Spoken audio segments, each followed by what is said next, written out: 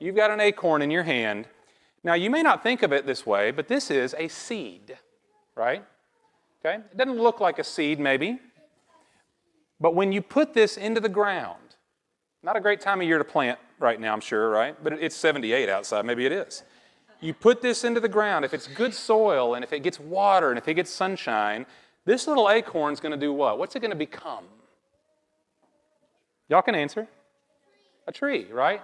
An oak tree. And it'll start out small, but then it'll start to grow these beautiful green leaves, and eventually, given enough time and sunshine and water, that tree will be taller than your house.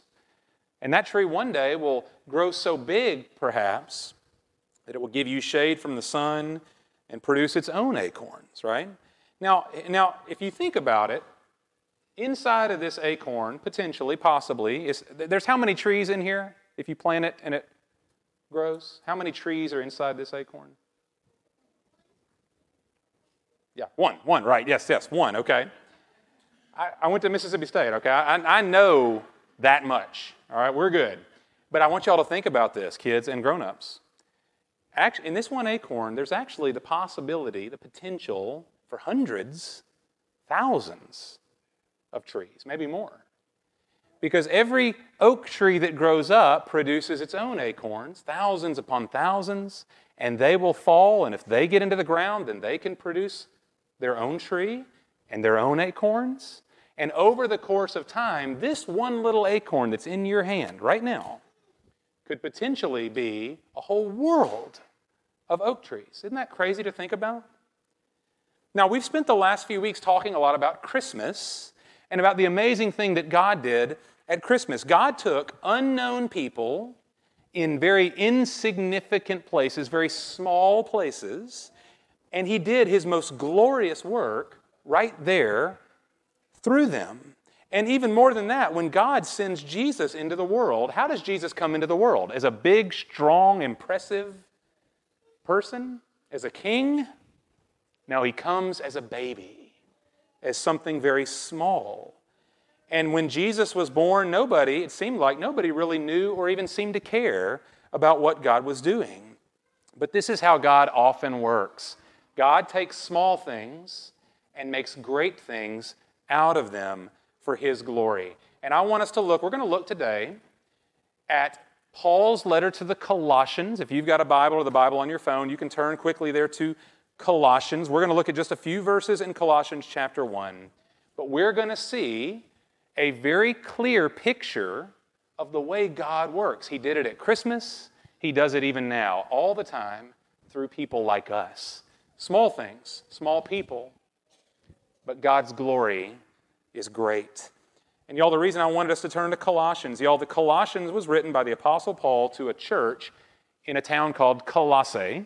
Colossae at one time was a very big, prominent, significant city, but by the time Paul wrote the letter in about the year 60 AD, Colossae had shrunk down into relative insignificance. It was not on the main road. It was not the great city that it once was. And it's interesting, y'all, Paul, this is one of the few places where Paul writes a letter to a place he had never been. Colossae was not part of Paul's missionary journeys. Colossae does not show up in the book of Acts.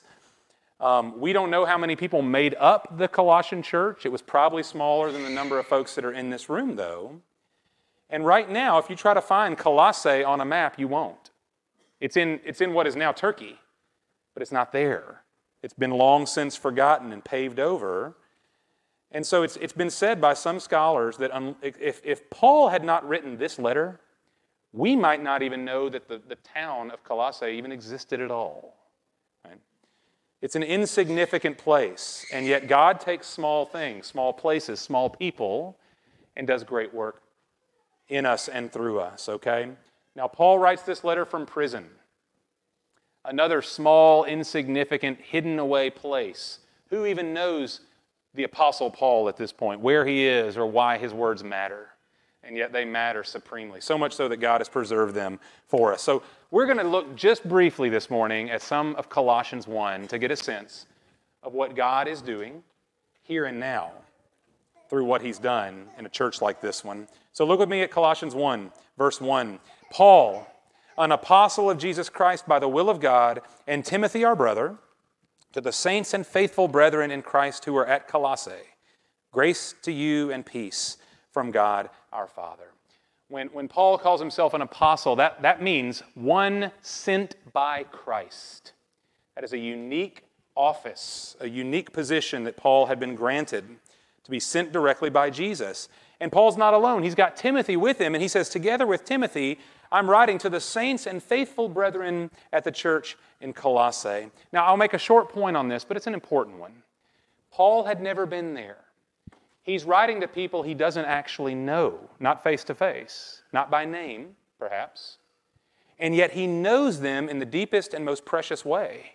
He calls them brethren, his own brothers and sisters. And y'all, for us, if you are a Christian, to be a Christian is not simply to have a relationship with God, but now we've been given a new family, a new relationship one with another. Anyone who calls upon the name of Jesus Christ by faith and receives his salvation now becomes a brother or a sister of everyone else who's done the same. To the point that right now, Paul can write this with great sincerity, even to people he doesn't know, because God is the father of a family that Paul is a part of, that you and I are a part of. Red and yellow, black and white, they are all precious in his sight, right? We grew up singing a song about Jesus loving everybody, people of all races and nationalities and geography, no matter who you are, where you are. If you are saved by the grace of Jesus, you are now part of his church. And so as we read today, and if we read anything really in the Scripture, especially in Paul's letters, Paul was very, very rarely writing to individuals. He was writing to the church, y'all, okay? When you see you, so often you should read it as y'all, okay? And so, y'all, as we go through this little portion of the letter today, let's fight the temptation to think of how it only applies to me and how it applies to us, God's church. We're an us, okay? And so Paul greets them as the saints and faithful brethren in Christ. And now that he's greeted them, he wants to glow and gloat a little bit here. He's happy and he's proud of this church. Look at verse 3. He says, we give thanks to God, the Father of our Lord Jesus Christ, praying always for you, since we heard of your faith in Christ Jesus and the love which you have for all the saints, because of the hope laid up for you in heaven. Now, right there, Paul gives the big three, faith, hope, and love, the big three that we see later on in his letter to the Corinthians. These three remain, faith, hope, and love, right? These dominant Christian qualities. He's complimenting these people. There's faith, there's hope, there's love present among the Colossians. But even as he compliments them, he's giving all the credit, not to them, ultimately, but to God, right? We give thanks to God for you and for who you are, your faith and your love, because of the hope laid up for you in heaven.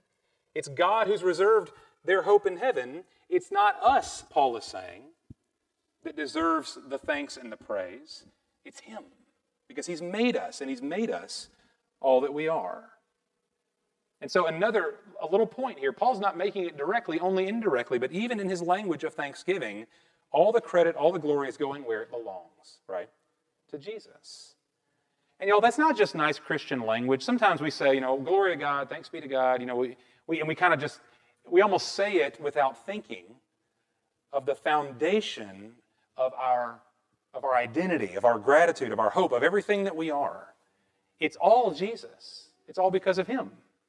That's important because back in Paul's time, there was a lot of false teaching swirling around. Some of it was very subtle. Some of it was very overt, okay? But it was there, very, very present, just as it is today. False teaching is still all around us. But here's the way it went in Paul's time. The church of Colossae, they were hearing this kind of message from the false teachers. It's good to believe in Jesus. We don't deny Jesus. We love Jesus, sure. But you can't really be saved. You can't really be a Christian unless you perform certain rituals, unless you obey certain rules of behavior, unless you achieve certain levels of spirituality. Only then are you really in, like the rest of us. So in other words, Jesus all by himself is not enough for you. Jesus alone is not able to save you. You've got to fill in the gaps. Jesus can get you started, but you ultimately are the one responsible for earning and maintaining your salvation. Okay? Now you say, well, I don't believe that. Okay? I'm impervious to that kind of false teaching. But think about it now. Because in the present world that we live in, it doesn't always come to us in the form of religious conversation, but so often we can fall into this trap. If you've ever spent much time on the internet, I suspect you have, you've come across blogs and articles, podcasts, that I call them self-optimization or self-improvement. If you've ever seen an article with a headline like this, 14 things all successful people do before 8 in the morning. You ever seen something like that? And we're prone to click into that because I want to know what I ought to be doing before 8 in the morning if I want to be successful. 6 ways you've been wrapping Christmas gifts wrong the whole time. You know, as if we didn't have enough burdens on our shoulders already in this world. All right, all these things that we're doing wrong. 12 things you must stop eating immediately if you want to live to be 100. This endless cycle of self-optimization, always trying to be better versions of ourselves. And y'all, if you've paid any attention to this, it's a cycle that has no end. It's a treadmill, not a track. You never reach the goal when it comes to these things, right? We fall into this trap when it comes to everyday life. How easy is it to fall into that same trap spiritually? This is what was happening in Colossae. People coming around and saying, hey, Jesus is great, yes, but listen, there's like 41 things you need to do if you're really going to be accepted by God. Look at your life. There's all these things you're not doing. And if you would do them, then you'd be in. Then you'd be in the inner circle, right?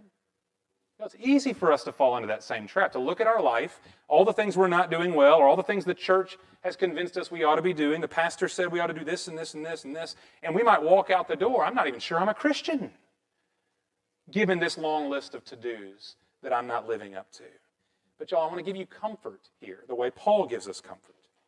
The emphasis is not on us in Colossians 1. It's on him. It's on God. We give thanks to God, Paul says in verse 3. Your faith is in Christ, he says in verse 4. The hope reserved for you in heaven. Who made that reservation for you?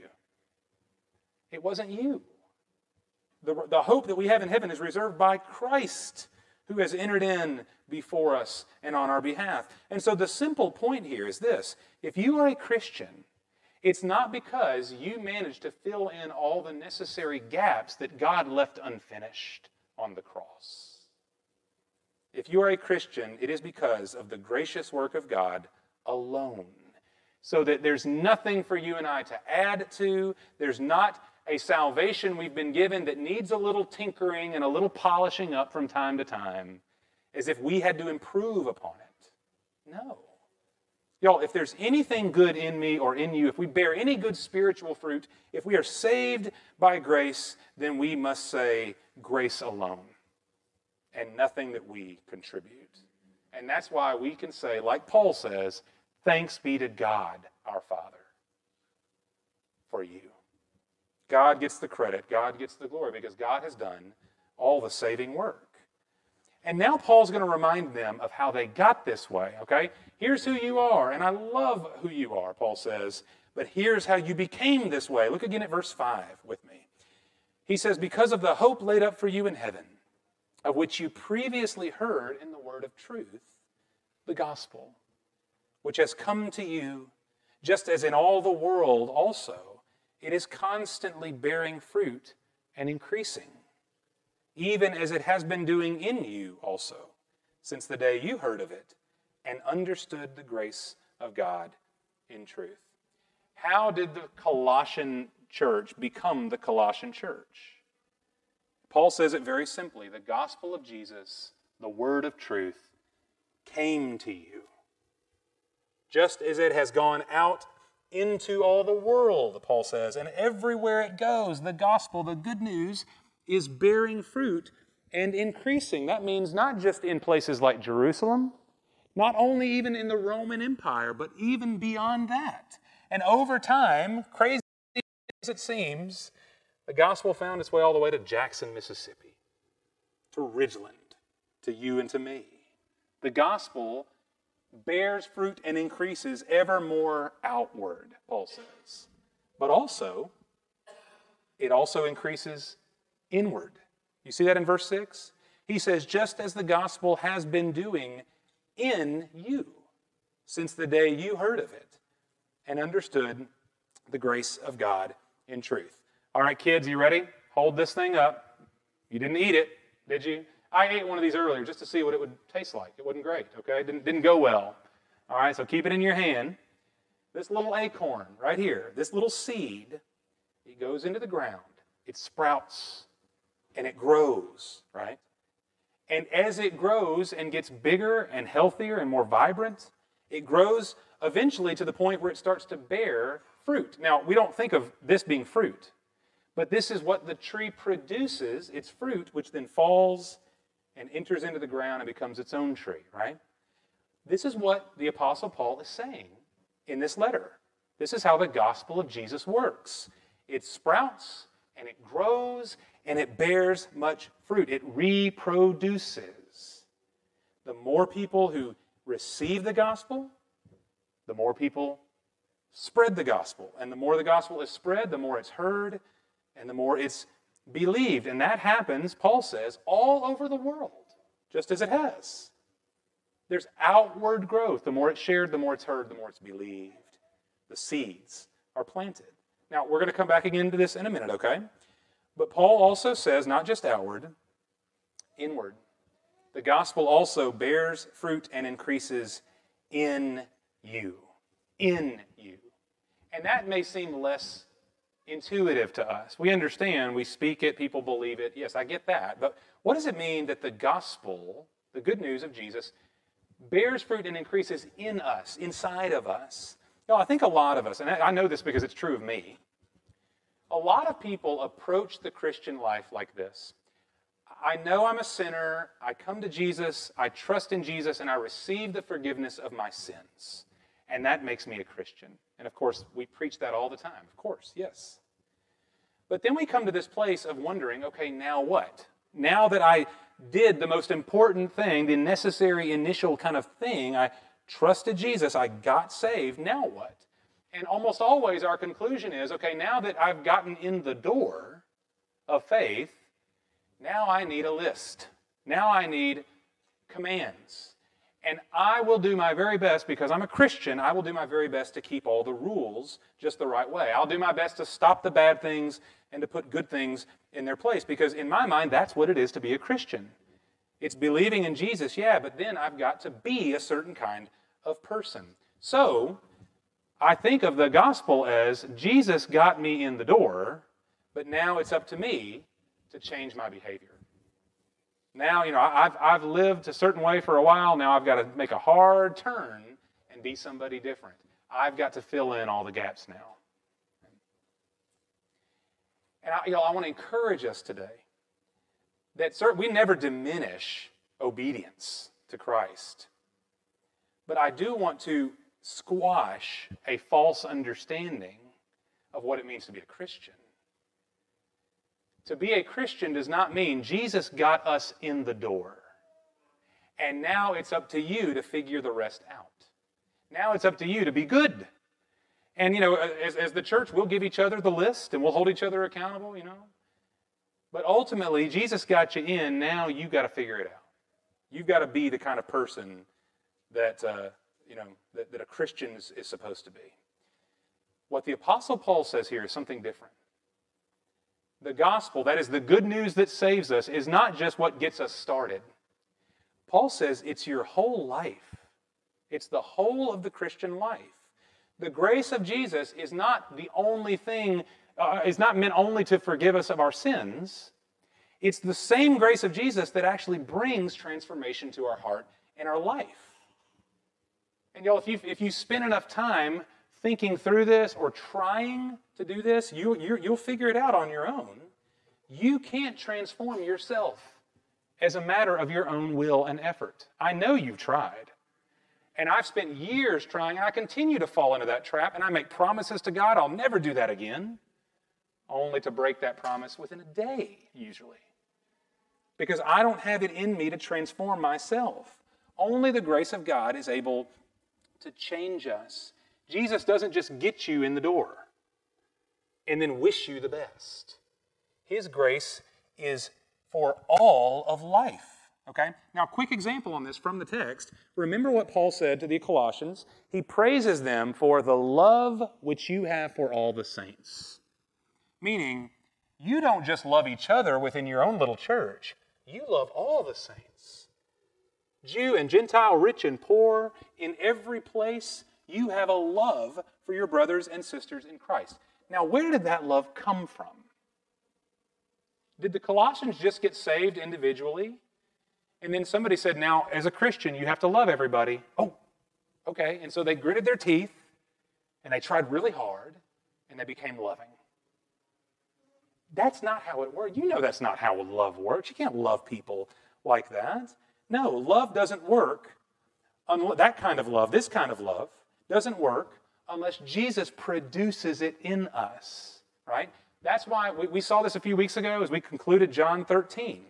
A new command I give to you, Jesus said, that you love one another even as I have loved you. So you love one another. That's the command. But the command is rooted in something beyond us, something outside of me. The command is rooted in Christ and His love for me, for you, right? And so that what Paul is commending the Colossians for is not human love merely. It's divine love. You're loving others because Jesus has loved you. When you were at your worst, while you were yet sinners, Christ died for you. That's how the love of God has shown itself in your life. And so if the gospel, the good news of God's love for us, has come to us, then that same gospel love that we've received can now be shared. That's the whole point. That's the only way the heart can be changed. And so that's what Paul is commending the Colossians for. Your love for one another is a direct result of the gospel bearing fruit and increasing in you. It's increasing, this love that's been divinely given. And it's making you more loving toward others. You know, that's why if you read through Paul's letters, there's 13 of Paul's letters in the New Testament. Very often, when Paul gives a command, he roots that command in the good news of Jesus. One of the examples that he gives in Colossians later on, he says, forgive each other, command, just as God in Christ also has forgiven you. Y'all, if the preacher stands up and says, forgive each other, and we're dismissed, if you're like me, you would take that as a burden. That's not good news. Forgiveness is hard. Forgiveness is unnatural. But I know I'm supposed to do it, so I better go out and try my best. But that's not how Paul leaves it. Forgive each other how? Why? Just as God in Christ also has forgiven you. Rooting the command in the grace of God, because you know what it is to be forgiven of a mountain of sins. Sins against God, no less. Now I know what it is to be forgiven. I'm able to forgive others by the inworking grace that's forgiven me. And so, y'all, you can't become loving, you can't become forgiving, or you can't become morally pure. Whatever the command is, you just fill in the blank. You can't simply say, well, I'm a Christian and I'm supposed to. I'm supposed to love, I'm supposed to forgive, I'm supposed to stop doing those things and start doing these things. That will not work. It hasn't worked. It didn't work, never worked for me either. Only by continually looking to Christ, only by the grace of Jesus bearing fruit and increasing in our lives, can that take place, can true transformation happen. That's why Jesus says it, and we'll see it in a few weeks coming forward in John 15. Abide in me, Jesus says, and I abide in you, and therefore you bear much fruit. For apart from me, you can do nothing. Only by abiding in Christ, only by going deeper into Christ, does the tree become fruitful. Right? Do we change? And so y'all, again, kids, hold this up. Hold it up. You got it? All right. Y'all, children, the seed of God's truth, of the good news of Jesus, gets planted into your heart. And I want to tell you, kids, so often, this is a very easy thing for us grown-ups to do. We might say to you, the most important thing in life for you as a child is just to be good and be nice. And I very easily do that with my own kids. I just want you to be nice. As if that's all that really matters. As if that's all. God just wants you to be nice. Kids, can I tell you something? That is not God's purpose for your life. Now, we want you to be nice. But see, us grown-ups need to be reminded to be nice too, okay? We struggle with it still. We want to be good and nice.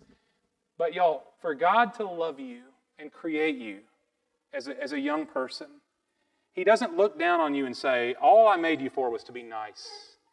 No, He made you to know Jesus, to trust Jesus. And this sounds really big, I know, children. But He made you to be like Jesus more and more and more. And it's a little seed to hear of God's love for us, to hear of Jesus dying for us. That's a little message. It only takes a moment to hear. But when that seed is planted, God says it will grow. And the good things God desires for you will happen the more God grows in you, the more Jesus becomes the most important thing in your life. And so, y'all, Jesus doesn't just get us in the door. Jesus is everything. The gospel is everything. Okay? Now, let's conclude with this. Let's get super practical here. Paul has commended the Colossians on how loving and how great they are. He loves them. He's proud of them. Then he explains to them how they got that way, because God's work in them is bearing its fruit and increasing. And now he tells them how they got that way. How did the gospel come to them in the first place? How did they become Christians to begin with? And it's the most practical little thing here. It's not magical. It's not overly spiritual. Look at verse 7 as we close. He says, just as you learned it, the gospel, from Epaphras, our beloved fellow bondservant, who is a faithful servant of Christ on our behalf, and he also informed us of your love in the Spirit. There's a man named Epaphras. We don't really know much about him, but this is what we think we know. Epaphras was probably from Colossae. He was a Colossian man who received the gospel somewhere else, probably in Ephesus, maybe under the teaching of the Apostle Paul. And when he received the gospel, when Epaphras heard the good news, when the seed was planted in him, he went back home with the gospel on his heart and in his mouth. And he shared it with his neighbors. It bore its fruit and it increased. And as his neighbors heard that gospel from him, some of them came to faith, and the church of Colossae became what it was. Paul didn't come there. Paul never met those people. It hadn't up to this point. Seemingly, none of the apostles ever made a trip to Colossae. But they didn't need to, because God raised up Epaphras and sent him to his hometown. Y'all, like an oak tree where the acorn falls and the tree now reproduces itself, Epaphras shared the gospel. What had been given to him, he shared with others, and they came to faith. The gospel increased in him, but it didn't remain only with him. He shared it, and therefore it increased beyond him. And y'all, that's a reminder as we close. We praise God for the necessary internal work of the gospel. And y'all, I hope we preach it and model it every single week. That it's the grace of Jesus that does God's great work in our lives. There are no gaps to fill that God leaves us alone to do. Everything we are is because of him, right? But he didn't just save you for your own sake. Part of the reason God saved you was to get to someone else. We're meant to be part of a chain, not the end of the chain. And so we always are meant, like Epaphras, to be praying and looking for opportunity to share the hope of Jesus. And by God's grace, as we share these little seeds, these little gospel truths, God will do the great work of bringing up his fruit. Y'all, one of my favorite verses in the scripture, it's very frustrating, but I love it. When Jesus says in parable, he says, a man sowed seed and then went to sleep. And the seed sprouted and grew, how he did not know. And that's the parable. When we share the gospel, we then walk away, in essence. We go to sleep, and God does the great work. God's the one who saves. God's the one who sees to it that the seed is implanted and then grows and bears its fruit. How, we do not know. It's not up to me to do God's work for him.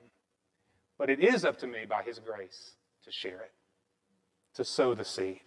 That's the blessed opportunity we've been given. Y'all, Colossae was a town so small that you can't find it on any modern map. It's been paved over and it's gone, right? And yet God achieved a great and glorious purpose there, an eternally significant purpose, nonetheless. God is not impressed with our greatness, rest assured. But God is also not limited by our weakness or our smallness, and that's good news. The power is always in his grace, no matter how small it seems on the surface. His grace produces great glory in us and through us. So I want us to pray as we end the year that God would do that more and more. His grace bearing its fruit and increasing in and through Harvest Church. Would you pray with me? Father, I'm asking this morning for a great work. Lord, we're not going to appeal to you for just small and manageable things. We want you to do something great. The same thing you were doing, Lord, all these years ago through Epaphras and this church in this little insignificant town. That, Lord, the world just passed on by in so many ways. And yet, Lord, you did not. That, Lord, there are, someone has said there are no small people in your estimation, Father. We have a value that is beyond our imagination. We are so loved. Thank you, Father, that you have loved us right where we are. In all our smallness, in all our weakness, in all our sin, you've loved us. And Lord, the gospel has come to us and has produced its good fruit. And so, Father, I pray for all of us this morning, young and old and in between, that we would see these precious seeds of truth planted deep down in our hearts, growing and increasing and bearing good fruits in us and through us. Father, thank you that there are no gaps left to be filled by our good doing. All that we are is a gift of your grace and love. And so as we believe that, Lord, let us be eager all the more to share it, so that every little seed in the ground becomes an opportunity for your great and glorious work. In Christ's name, amen.